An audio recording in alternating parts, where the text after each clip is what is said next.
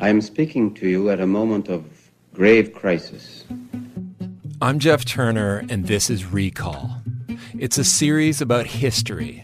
Not the ancient past, but history that's still hot to the touch.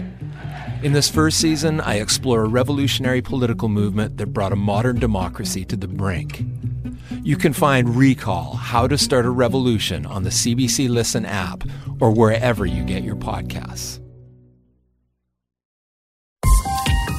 This is a CBC podcast. I think university is one of the places that you can learn in the most intense and the most highest level. Welcome to Ideas. I'm Nala Ayed. I think it's a really important time to kind of figure out what you're interested in, what you think you'd enjoy doing as a career. The main idea would be providing research, like developing, the younger generation. In May 2023, I moderated a public discussion at the University of Regina that centered on one single question. What are universities for? The one word that comes to my mind is opportunities.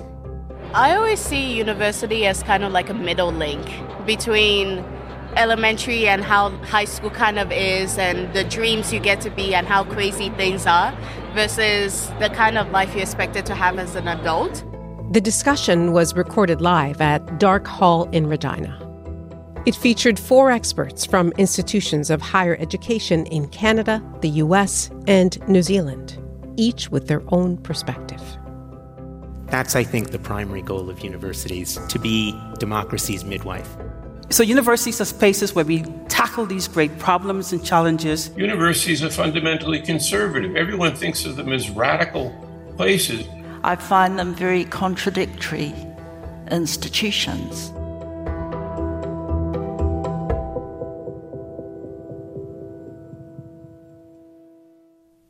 I began by asking each panelist to tell me the first thing that comes to mind when asked the question, what is a university for? The first thing that comes to mind is universities as spaces of imagination and possibilities. Melinda Smith is Vice Provost and Associate Vice President, Research, Equity, Diversity, and Inclusion at the University of Calgary. She's also co-editor of The Equity Myth, Racialization and Indigeneity at Canadian Universities. We are in a moment of great social transformation and social polarization. That necessarily means thinking through challenges of colonialism, enduring challenges of racism, economic poverty, and inequality. And I think, so universities are spaces where we tackle these great problems and challenges, and we do so through, for all students of all backgrounds, we do it through teaching and learning, through research and inquiry, artistic inquiry. We do it through fueling ingenuity and creativity. We do it through innovation, trying to enhance the quality of life, trying to enhance the public good, trying to enhance citizenship and belonging. So I think universities have an extraordinary place in our society, in our world, and there's no other institution like them. Jonathan Cole joined us virtually. He's the John Mitchell Mason Professor and Provost and Dean of Faculties Emeritus at Columbia University, and has written several books about American higher education, including The Great American University. There are 3 basic functions for universities today, and they are the discovery and the dissemination of knowledge, and that includes our first commitment to teaching and to teaching the new generation of our citizens. It is also for producing research discoveries that will change all of our lives. And then third, I think it's building this, universities are for building citizens with a sense of civic responsibility. A university should also be, and it comes to mind immediately, a place for criticism, a home for criticism of various social practices and of social arrangements. Those who are critics must be protected by the university and by the population of their countries, especially from various forms of political external attacks. Next up, Linda Tuhiwai Smith. I think universities have multiple purposes that are layered over the years.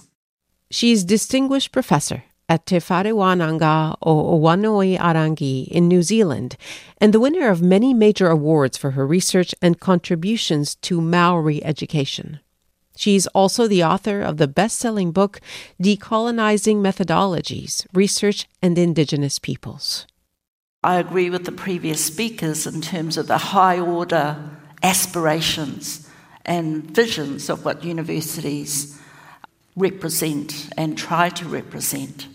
But also know universities have been places where for hundreds of years they were men's places.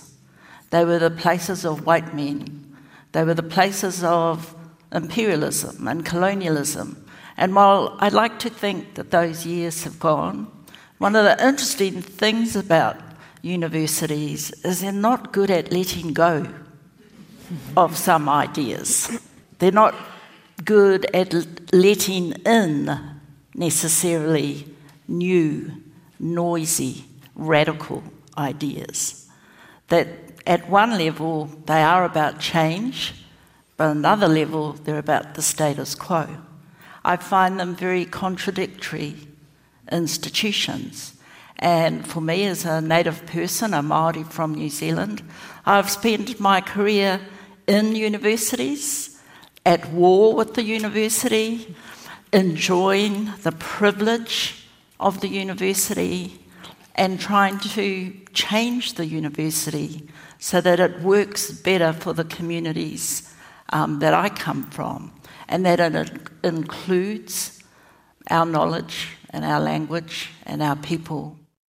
Joel Westheimer is a professor and former university research chair in democracy and education at the University of Ottawa. He's the author of several studies on civic education, including What Kind of Citizen? Joel, I'm going to experiment a bit here and ask you a slightly different question, but I think your answer will still work. What is the primary role that universities should play in a healthy democracy? I was going to say, Nala, that you know what professors love to do when asked a direct question. They reframe the question. So you've reframed the question for me, and that's what I do want to speak to, is what are universities for in a democratic society? And I'll tell you the reason I'm saying that. Because if you think about universities around the world, in a totalitarian dictatorship, in a religious theocracy, in any form of government around the world, in a democracy, there's going to be some things in common in all those places. All those countries want students to learn mathematics, maybe a foreign language, maybe history.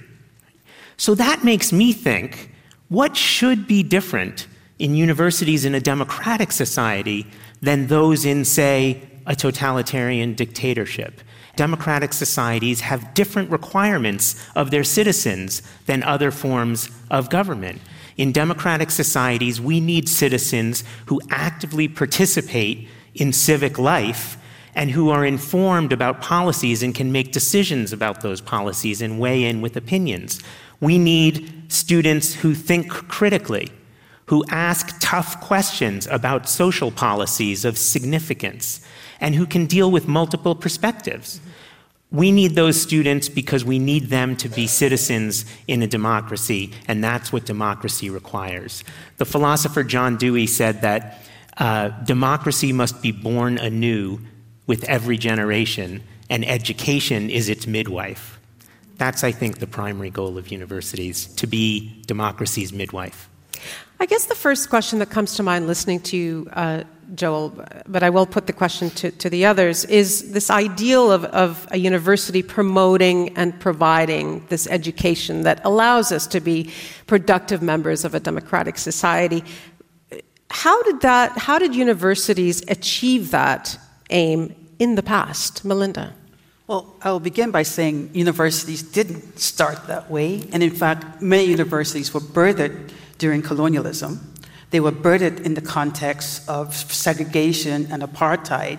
Women weren't allowed to attend, or they were birthed for a particular religious order. And so I think universities historically and today continue to try to be more inclusive to spaces for more and more people in order to enable a more robust and inclusive democracy. And so, but that's always, going back to Linda's point, that's always contentious, right? Because it's contradictory. We want to maintain the status quo. We want to conserve and talk about our traditions. On the other hand, those who are trying to change things, transform things, contest the prevailing order, the unruly folks, but they are seen and disparaged. So universities are always contradictory spaces and contested spaces of learning and unlearning, but that's also healthy for democracy. Joel, can you come back to you and talk about briefly when it does work, how does it work? What does it look like? I think when it's working, universities look like the free exchange, even when it's contentious, of ideas. We see multiple perspectives being expressed, and we see arguments and debates, because it's important for students and for all of us to know that well-meaning people differ on ideas of significance, right? That we can differ and still move forward with making decisions about self-governance. When we see universities work, we see students engage not only in their academics, but in the community and bringing community life back to their academics and going back and forth. We see students engaging with each other and forming relationships that are meaningful, because community is a large part of what strengthens democratic societies. So I think all of those things are what we see when we see a healthy university. Yeah. Linda, I wonder if you could expand a little bit more on your opening statement. When we look at what universities might have done in the past and are doing today to promote democracy and civic participation, who did that, I guess, ideal version serve? Good question. I mean, the simple, easy answer, those who had power anyway. But if we come, say, past the Second World War, I think universities did move into greater participation, which, many of the old guard thought was a terrible mistake, to democratise universities. And the criticism was it was a massification of universities, that, the curriculum was going to go to hell, standards were going to lower, because, that's not what a university should be. It should be much more elite, for the very best, to promote excellence of ideas, excellence of research. And so these ideas change over time, but they're still present. I'm sure those of you at faculty have had arguments about what is excellence. I'm sure students who are sitting their assessments are wondering, what is excellence? How do I get it? This striving for an idea, I think, is one of the best things that you find in a thriving place. It's because everyone is arguing it, talking about it, it's transparent. Sometimes those arguments are heated, but contained within rules of argument. There are rules of argument, and what we learn in a university are those rules and codes, as well as the content for arguing, for scholarship, for research. Jonathan, if we accept the notion that universities have a role to play in a democracy and perpetuating democracy, have they kept up? How would you characterize how well they have kept up with the change in today's, let's say, Western democracies? Well, I think strangely enough, they've always been leaders, and they've also simultaneously been followers. I think the leadership comes, frankly, in the areas of research, which is very rarely talked about when we think about American or, I dare say, Canadian universities. And the way in which that research, for example, has been responsible for about 70% of the productivity growth in the United States over the years. We tend to focus on undergraduates, and it's of course understandable that we do. That's what most of us think about. But the fact of the matter is that if you look at what universities have produced in the last 100 years by way of discoveries that have altered the lives of people all over the world, from vaccine discoveries, the laser, the technology which we're using right now on this program, and much, much more in the way of biomedical research and the like. But they have not been inclusive, obviously, as we know. When I was a freshman at Columbia College in 1960, there were 2 people of color in my class, 2 out of 600 and some odd. Those things have changed gradually with social policies and the will of the colleges, but they still lag behind in many, many ways, especially those who come from economically poor backgrounds who also happen to be people of color. A new study out today shows how college admissions practices benefit the richest applicants. Opportunity Insights, a group of Harvard economists, analyzed data from 12 of the country's top colleges from 1999 to 2015. They found that among students with the same test scores, applicants with families in the top 1% of earners were 34% more likely to be accepted. So the university, it seems to me, have got to find new ways of admitting students, being more inclusive rather than exclusive. Why should Columbia pride itself on rejecting 95% of the students who apply? Is that something to be proud of? When you know that probably 20 or 30% of the applicants could certainly do the work at Columbia, well, why don't we change our idea of what a meritocracy is? And I agree with other panelists who say that universities are fundamentally conservative. Everyone thinks of them as radical places, but they really are fundamentally conservative. And we have to overcome that conservatism. And I think that we're in the middle of another phase of evolution that is going to take us to a different place in 30 or 40 years. I do want to kind of bring it back to the idea, Joel, of universities being these places that are supposed to improve the health of our democracy. If universities were to focus more on civic-minded education, which I'm assuming you're advocating, all of you are, who should be paying for that? It's a public good. Yeah, it's a basic public good, right? First of all, even broader than that, we've reframed universities now, I'm sure we'll talk about this, as job training institutions. Yes. And that's a very individualized view of the function of a university. It's an emaciated view of the historic ideal of a university. Sure, there's no one who doesn't want kids to be able to find meaningful work after university, but that's just where it begins. Mm-hmm. Universities have a role to play towards the public good because it's not just that each of us wants an education, we all have a stake in living in an educated society. And so we don't even have to talk about the civic goals of university. The fact is that a democratic society, really any society, requires or is more robust and is better if people are educated. And so it's a public good. So who pays for it? I think we should all pay for it, the public. It's one of the best investments we can make. And even on the playing field of investment return, there's tons of research that shows that a better education results in better health outcomes, in a million things that we otherwise have to pay for down the line. So even on those terms, which I don't really agree with, but even on those terms, it's a good investment and it's an excellent return. Linda, go ahead. Did you want to address that as well, Linda, your thoughts on that? Who should be? I have a 20-year-old grandson who's just dropped out of university, disengaged from university, has come to live with us as grandparents while we carefully, sensitively try and help him reset what he wants to do. He doesn't really believe in the university in the way that we did.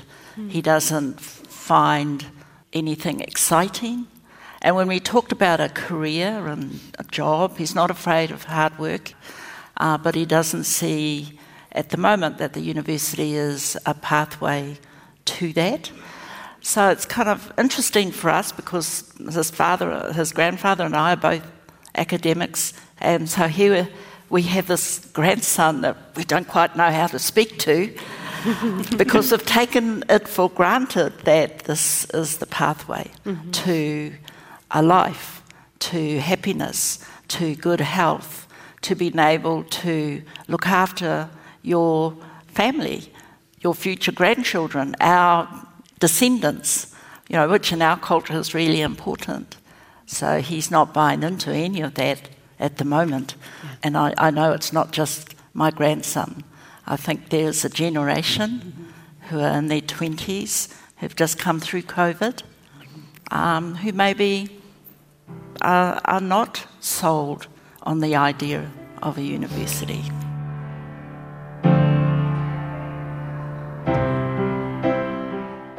Before the public discussion, Ideas contributor Melissa Gismondi visited the University of Regina campus to check in with students, past, present, and possibly future, about what the purpose of a university means to them.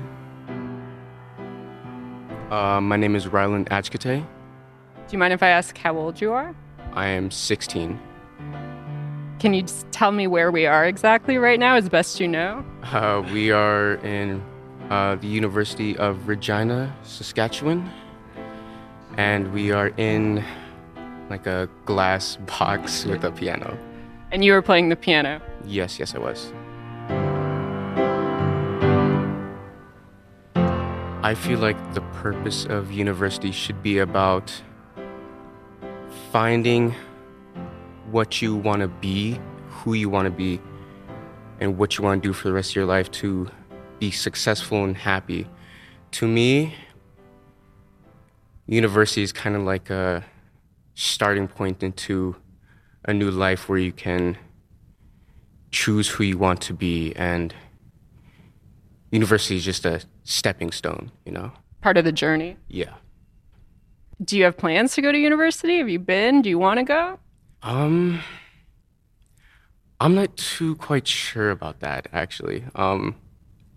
University, it's just, the schoolwork is overcomplicating for me, at least, because I have more interest in other things, which I'd like to take or put more of my time into those, instead of putting my whole time into all these other classes, like math or history, etc. Mm-hmm.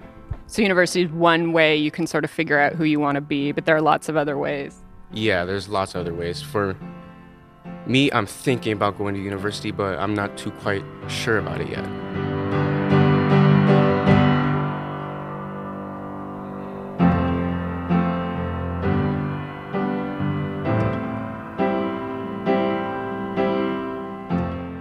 You're listening to Ideas. We're a podcast and a broadcast, heard on CBC Radio 1 in Canada, across North America on Sirius XM, in Australia on ABC Radio National, and around the world at cbc.ca/ideas.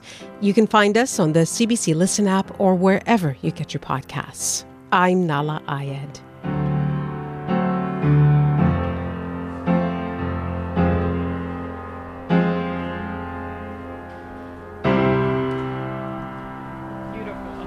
Well done. I'm Helena Bonham Carter, and for BBC Radio 4, this is History's Secret Heroes, a new series of rarely heard tales from World War II. They had no idea that she was Britain's top female codebreaker. We'll hear of daring risk-takers. What she was offering to do was to ski in over the high Carpathian Mountains. Of course it was dangerous, but danger was his friend. Subscribe to History's Secret Heroes wherever you get your podcasts.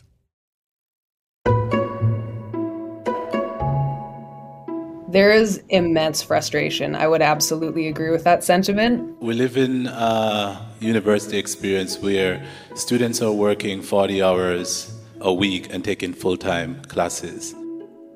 The average class For domestic, not international students even, but for like domestic students, it's about $1,000.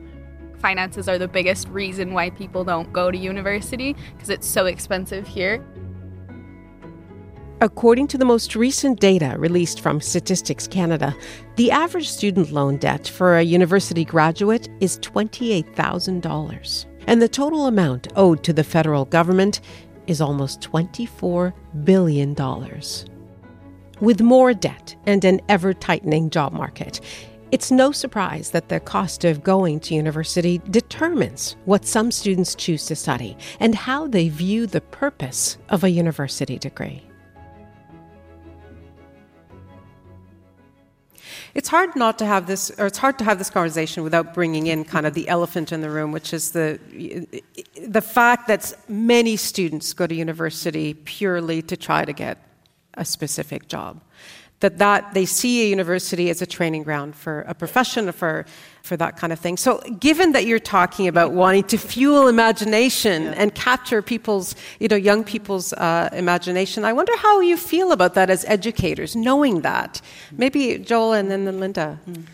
Well, first of all, I think that it's true that universities are terrible ambassadors. And so, unfortunately, the result of that means that all of us have to not only be concerned about public education, but educating the public. And it's also important to recognize that, a lot of kids want to go just to train for their career, just to get the skills they need. But that's a two-way street. We've kind of lost the discourse of talking about universities as anything else other than job training institutions. So we have to create that language and create that space where students feel free to explore the things that they care about, to develop their own passions. Where did that breakdown happen? Do you have any thoughts on that? Well, we could talk about broader neoliberal ideology. I don't think that it's only at the university level. Every institution in our society is now subject to talk of standards and accountability and bean counting and value added, and we lose a lot there. I mean, we are living, the post-pandemic kids, and even before the pandemic, are experiencing an unprecedented level of loneliness and alienation. And so I don't think there's anything more important than bringing young people into a community of ideas and of creative expression where they can become the best version of themselves. And that's the language that we need to get out there so that students understand what universities can be about for them, in addition to preparing them to find meaningful work. I just want to add to that the university's role as job training, and the word training is very important there. Universities have always had the role of giving students the knowledge, skills, and attitudes they need to succeed in the workplace in various forms, in various jobs. Training was the purview of the business. They pay you while they're training you for their specific job, and that's what corporations did. They have done a magical act to their benefit of downloading all of that training onto the university. So the fact that we're saddled with this idea of job training is the problem in the first place. Right.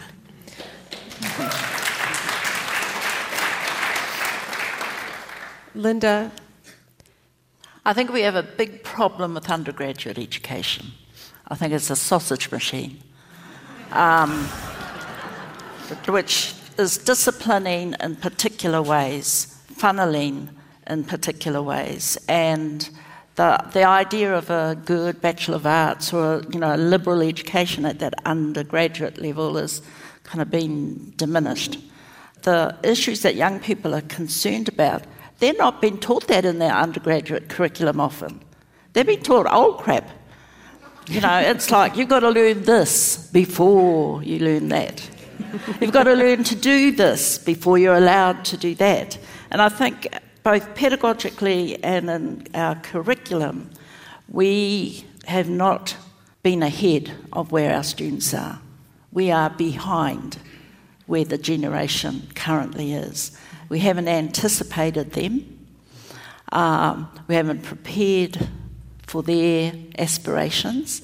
We keep telling them this is the way that you will eventually learn, and you will do it in a sequence. Yeah. And you will do level 100 things first, And they want to do level 100, 300, 200, and a couple of things over there on the side.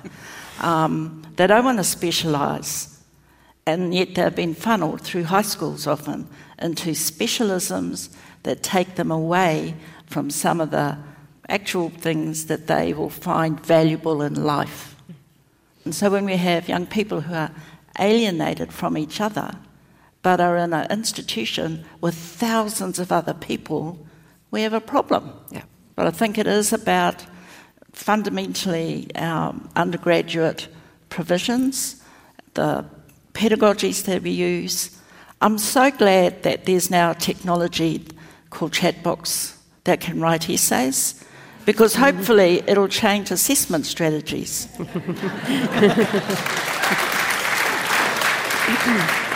And it'll encourage other forms of dialogue in classrooms, and it'll stop classrooms having 600 students in them. Yeah. So, I think we do need to rethink some of the foundational curriculum that might have served my generation well, but I'm not sure if it's going to serve the next generation well. Joel, you wanted to pick up on that? Yeah, we already brought up one elephant in the room. I would like to squeeze another elephant in. I think by the end of the evening we're going to have a menagerie of elephants. But the elephant I want to talk about is funding. Yeah. And the problem is that students don't have the space to want other things other than to get in, get out quickly, and get a job. And the reason is because they're saddled with enormous amount of debt when they leave university, and many cannot even afford to go to university in the first place. I have a radically increased number of students who are working full-time while they're in school. Just to make ends meet. Just to make ends meet. Yeah. That's not a university education. So the funding issue, I think, it kind of lulls over all of this and prevents students from being able to tell us what they want or even to know what they want, because this is so claustrophobic for them. Melinda. Yeah, I think funding is huge, along with the fees, along with debt and concern about debt, and then also in terms of employability. So these things, the combination of these things, I think, constrain the imagination and possibilities about what people want to do. But if you look at what students are actually engaged in, the movements they are engaged in, the change they're trying to bring into the world, whether it's around the ecological crisis, whether it's around reproductive rights and freedoms, whether it's around dealing with the big social wicked problems of our time, including social polarization, including the racial reckoning, gender justice, indigenous concerns, about big issues around water. This is what students are concerned about. This takes time to be in a university and to reflect, and yet the fee structure, the funding structure, don't enable it.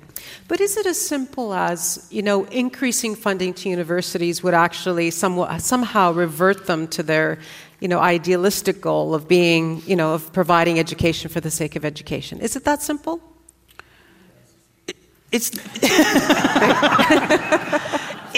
The question is, do you want an enabling environment that enables discovery, that enables ingenuity and creativity? We don't know where they will take us, but it may require risk-taking. It may require us doing things differently.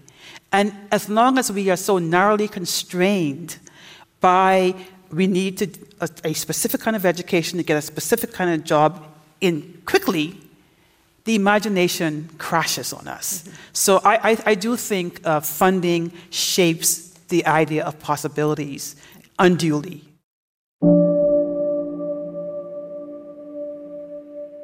Most of the people I know, the subject they're studying in university, they probably choose it because of a high-paying job in the future.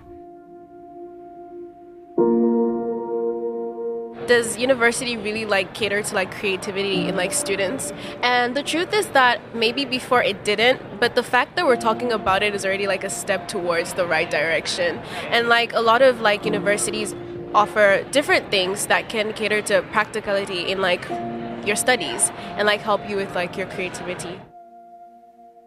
So when you think about that question, what are universities for? What comes to mind? What's the first thing that sort of jumps to your mind? For you to have just a word, Vision. Yeah. A vision is that you have like a set goal that you're looking towards, and university honestly is one of the ways you can get there. One of the ways, it's not the only way, it's one of the ways you can get there.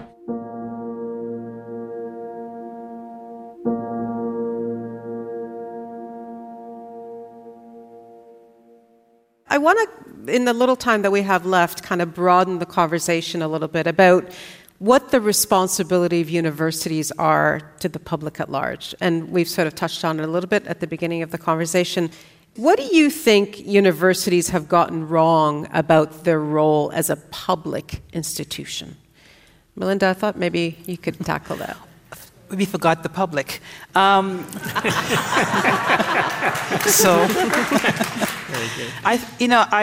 think we are part of the societies and communities in which we live. We are members of the communities, and the communities expect their children and grandchildren to come to these institutions. I think now you see universities returning to this idea of more community engagement, more service learning to try to connect the community. But we're having to do it in a structured way because we were disconnected. We forgot the civic purpose of education.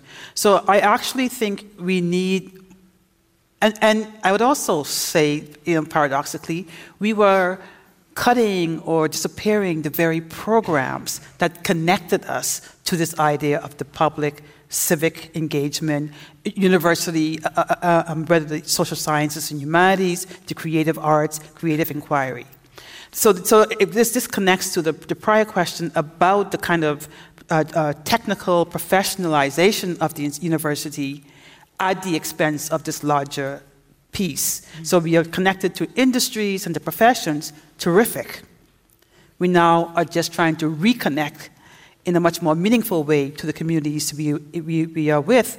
And I think that's actually a good thing. Mm-hmm. We are in the midst of a great social transformation, great polarization. I mean, that's another elephant in the room, great polarization. We don't just see it in the United States, we see it in Canada.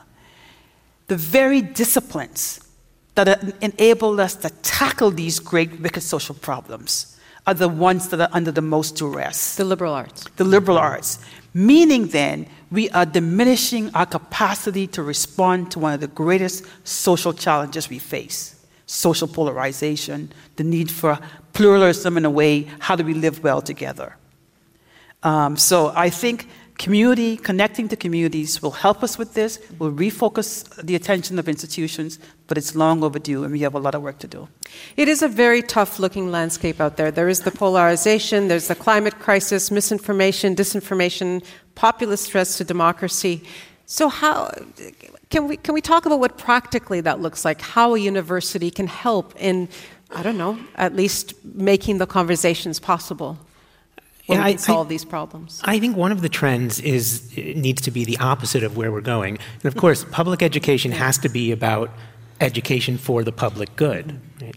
And the public good requires some of the things that we've said, being able to deal with multiple perspectives, working on relationships between and among each other, reducing that kind of blind polarization. But for that to happen, classrooms, in the practical sense, which is what you asked, classrooms have to brim with the passion and creativity that we want to see in the society. But the reason we've gone in the opposite direction is because we're obsessed with standards and accountability.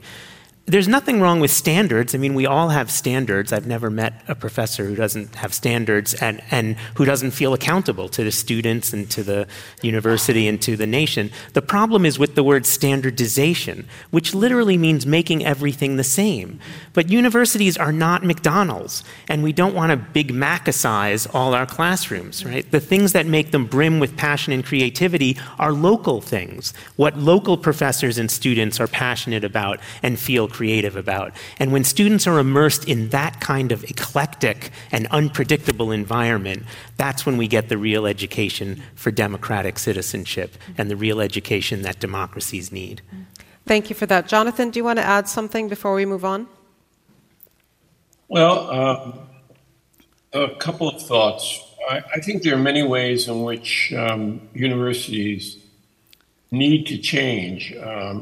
partly because of the failure of the current system, but more because of the evolution of the society in which they're located.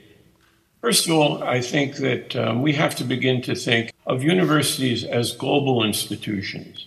We have responsibilities not only to our own immediate constituencies, but to people in the continent of Africa, in Latin America, and in other places in the world who need education and will, because of technology, may not have the ideal situation of being in the classroom or in a seminar room, but that will be simulated. We're going to have more pandemics if we don't attend to the education and treatment of people around the world. And I think our universities have fundamentally, up to this point, fallen short in that. I think we tend to focus, and I am guilty of this myself, on elites and elite universities, and we have overlooked the need of the public institutions, the large public institutions, and their fight and the tension that exists between government and universities. We are in the midst, at least in the United States, of attacks on universities' academic freedom and free inquiry, and we don't have the courageous leadership that is solidifying itself and coming together to really defend the university and its purposes against these would-be autocrats. Governor Ron DeSantis today signing 3 bills all focused on higher education. 2 of those bills are directly related to equity, diversity, and inclusion, better known as EDI. It effectively bans EDI from Florida colleges and universities. Students walking out of class across the state of Florida. Here at USF, some of their main message is thought, diversity, and freedom in education. We, as the students of this state, the ones who go to these great colleges, right? We care about diversity in our education. We care about engaging with all ideas. So my name is Holly Funk. I'm a student at University of Regina, have been for several years. I'm in psychology and religious studies there as my departments. And then I work for the Carillon, which is the university's students' newspaper. I guess I'd love to hear your thoughts on what universities are for, maybe the ideal of what universities should be for, and then what you see as the reality.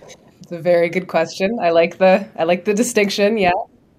Okay. So ideal, what universities should be for is, I guess, kind of influencing growth is what I would say. And like on the individual level, that's really where they should be shining, is helping people in the community to figure out what can be better and how can we work together within disciplines or between disciplines to make things better.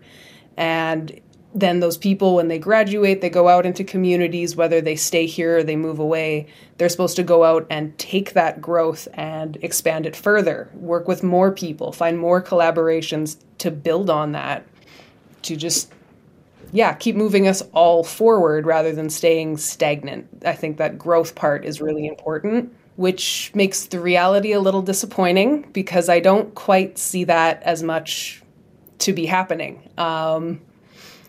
There is a lot of honors and graduate students that I've talked to who feel very alone in their programs, feel very alone in their studies, in their work, essentially like they're teaching themselves a lot of the things, and they kind of have an editor on the other side. It's not as collaborative. It's not as much of that mentorship that should be here, that would really, really amplify the impact that a university could have on the people here and the people that leave to go do things after. It's way more business model now. So there is a lot of focus on recruitment and getting people into the university, bringing them into programs, but not so much of a focus on while you're here, making that a really, really, really impactful time, or what you're going to do when you leave. So if students aren't getting that mentorship, that real sort of engagement, is there frustration at the cost of what this is costing them to essentially be, as you're saying, do a lot of it on their own or feel like they're alone? There is immense frustration. I would absolutely agree with that sentiment. The average class for domestic, not international students even, but for like domestic students, it's about $1,000 for a class right now. And so there are going to be instructors who are exceptions, who are doing phenomenal jobs and who absolutely more than put in the work to help out every single student that comes into their course. There are many others that really couldn't give a damn. And they are going through the motions, they are checking the boxes and kind of treating this just like a job more than like a mentorship opportunity and the chance to change people's lives. Every single course, every single person you encounter, they are passing that up. It's a lot of work, to be fair. It is a lot of work to be that invested and focus your attention on people like that. But it's what makes a difference. Have you had an experience with a class, and maybe you could describe it to me, where something fundamental in sort of how you thought about life or the world or something big really shifted for you? Like an example of that kind of growth that you're really talking about. Ooh. Actually, yeah. I took a journalism course on ethics and responsibilities and rights, and the professor who was teaching it, the instructor, Bridget Keating, completely shifted over her plan for a lecture on one day because news came out about Colin Thatcher. Invited by MLA Lyle Stewart, Colin Thatcher, a former politician who served more than 2 decades in prison for the first-degree murder of his ex-wife, was in attendance for the throne speech. He was released in 2006 and continues to proclaim his innocence. Now this morning... And there was just community outrage that came out about this. And so this instructor flipped over the class schedule and we started looking into the way that media covered that story in real time, the story that had just happened that week.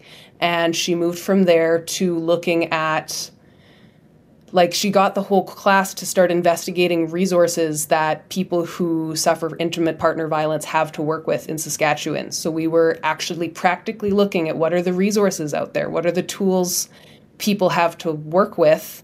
What should we as journalists be trying to expand or trying to raise awareness on? First off, what are the tools that are there that people can use?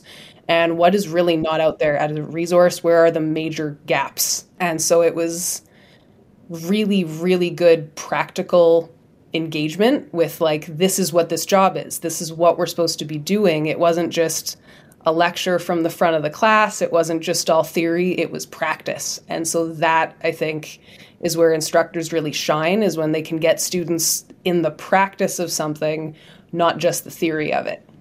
Really what I took away from it was that it's very easy for a person to focus on their rights, and that's in or out of journalism, in or out of university or jobs or anywhere.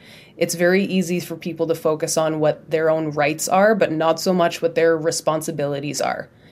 And that was that's a core life lesson to be taking away from something like that. That's a really important thing. And there's lessons like that you can learn from any department you're in if you're in there trying to grow as a person, not just set yourself up for a job later.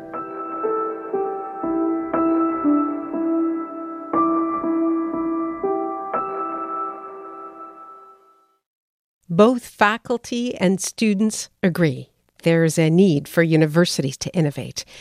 And as to what universities might look like 40 years from now, that's the subject of panelist Jonathan Cole's next book. So I asked each panelist to tell me what they'd like to see in the University of 2063.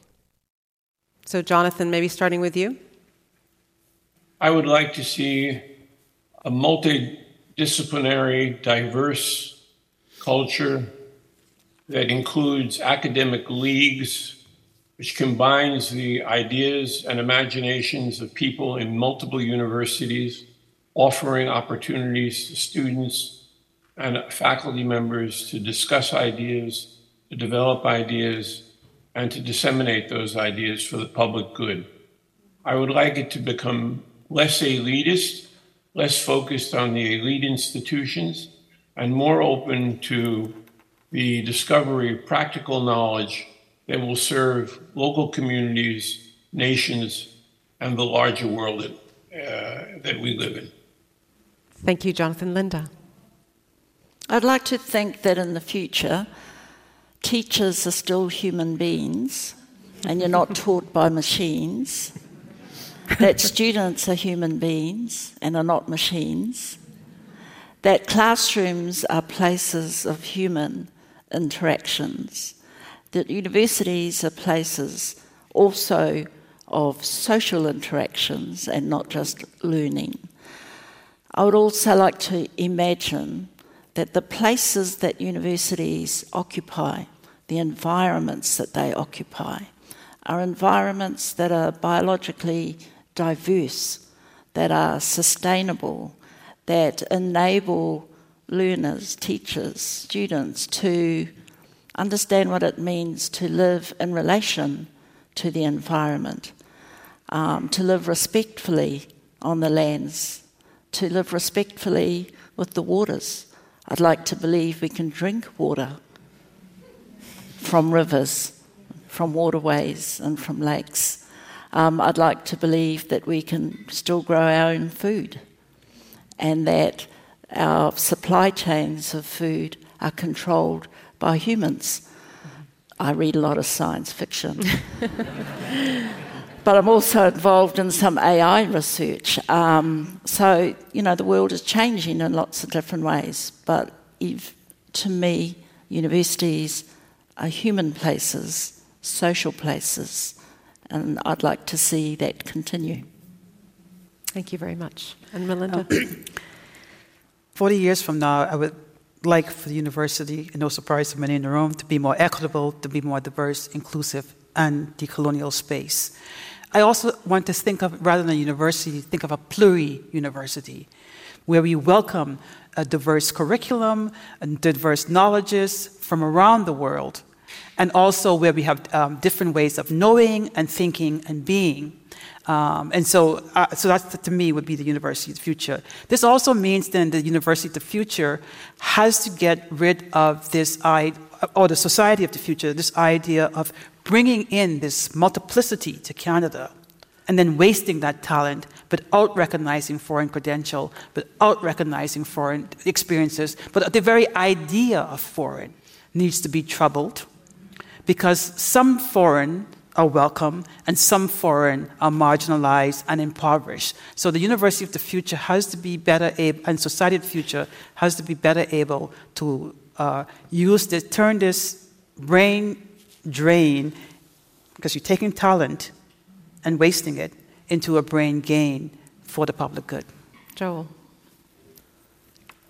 The educator Maxine Green once said, "The purpose of education is to comfort the troubled and trouble the comfortable."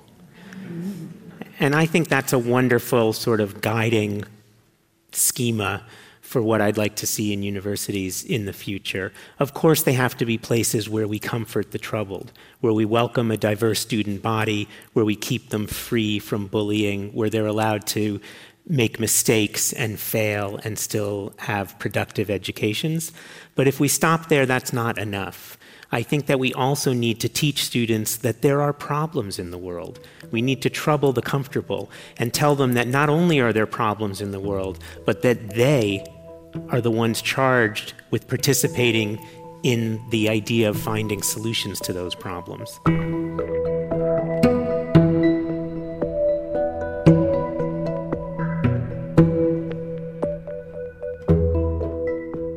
You are listening to Ideas and to a special panel discussion called What Are Universities For?, featuring Joel Westheimer right at the end there. You also heard Linda Tuhiwai-Smith, Jonathan Cole, and Melinda Smith. The discussion was recorded at Dark Hall in Regina, Saskatchewan in May 2023. Special thanks to Mark Spooner and to Whitney Blaisdell and Alex Usher. Thanks also to Holly Funk and all the other students and sessional lecturers at the University of Regina who shared their insights. Now we want to hear from you. What do you think universities are for? Email us at ideas@cbc.ca. This episode was produced by Melissa Gismondi. Lisa Ayuso is our web producer. Technical production, Danielle Duval and Chris Haynes. Thanks also to Chris Jackson. Nicola Luksic is the senior producer. The executive producer of Ideas is Greg Kelly, and I'm Nala Ayed.